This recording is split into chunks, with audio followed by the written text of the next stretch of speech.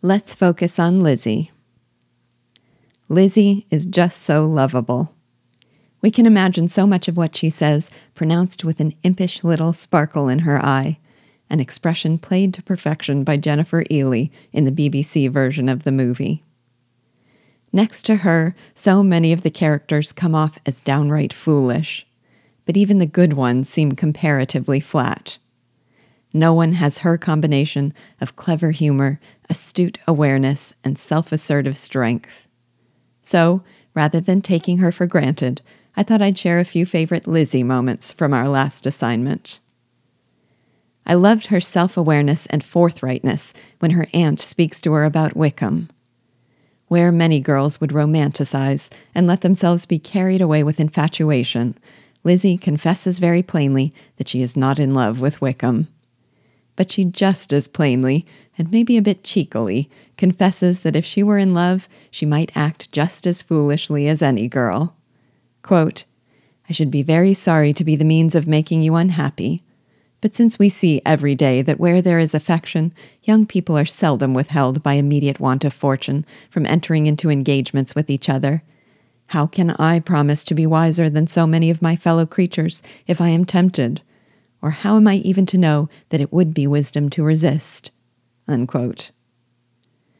I love when she takes Mrs. Gardner to task for cautioning her against an attachment to Wickham because of his want of fortune, and then criticizing him for turning his attentions to a woman who possesses the fortune a successful marriage would require.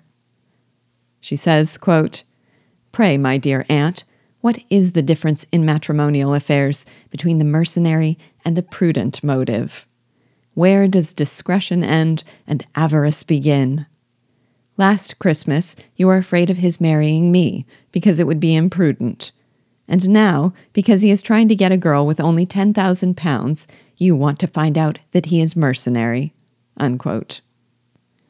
I also laughed at her mocking commentary on conventional travelers who traverse the earth enthusiastically and then return with little idea where they have been. I sensed a little self-deprecation in the humor, as if she expected to be every bit as ignorant as they, but was resolved to be slightly less insupportable. Quote, "Oh, what hours of transport we shall spend! And when we do return, it shall not be like other travelers, without being able to give one accurate idea of anything. We will know where we have gone. We will recollect what we have seen. Lakes, mountains, and rivers shall not be jumbled together in our imaginations. Nor when we attempt to describe any particular scene will we begin quarreling about its relative situation. Let our first effusions be less insupportable than those of the generality of travelers." Unquote. What a grand ambition. And I loved the wryness of her response to Maria's breathless excitement at some sight to be seen downstairs and insistence that she come and see at once. Quote, "And is this all? I expected at least that the pigs were got into the garden, and here is nothing but Lady Catherine and her daughter." Unquote.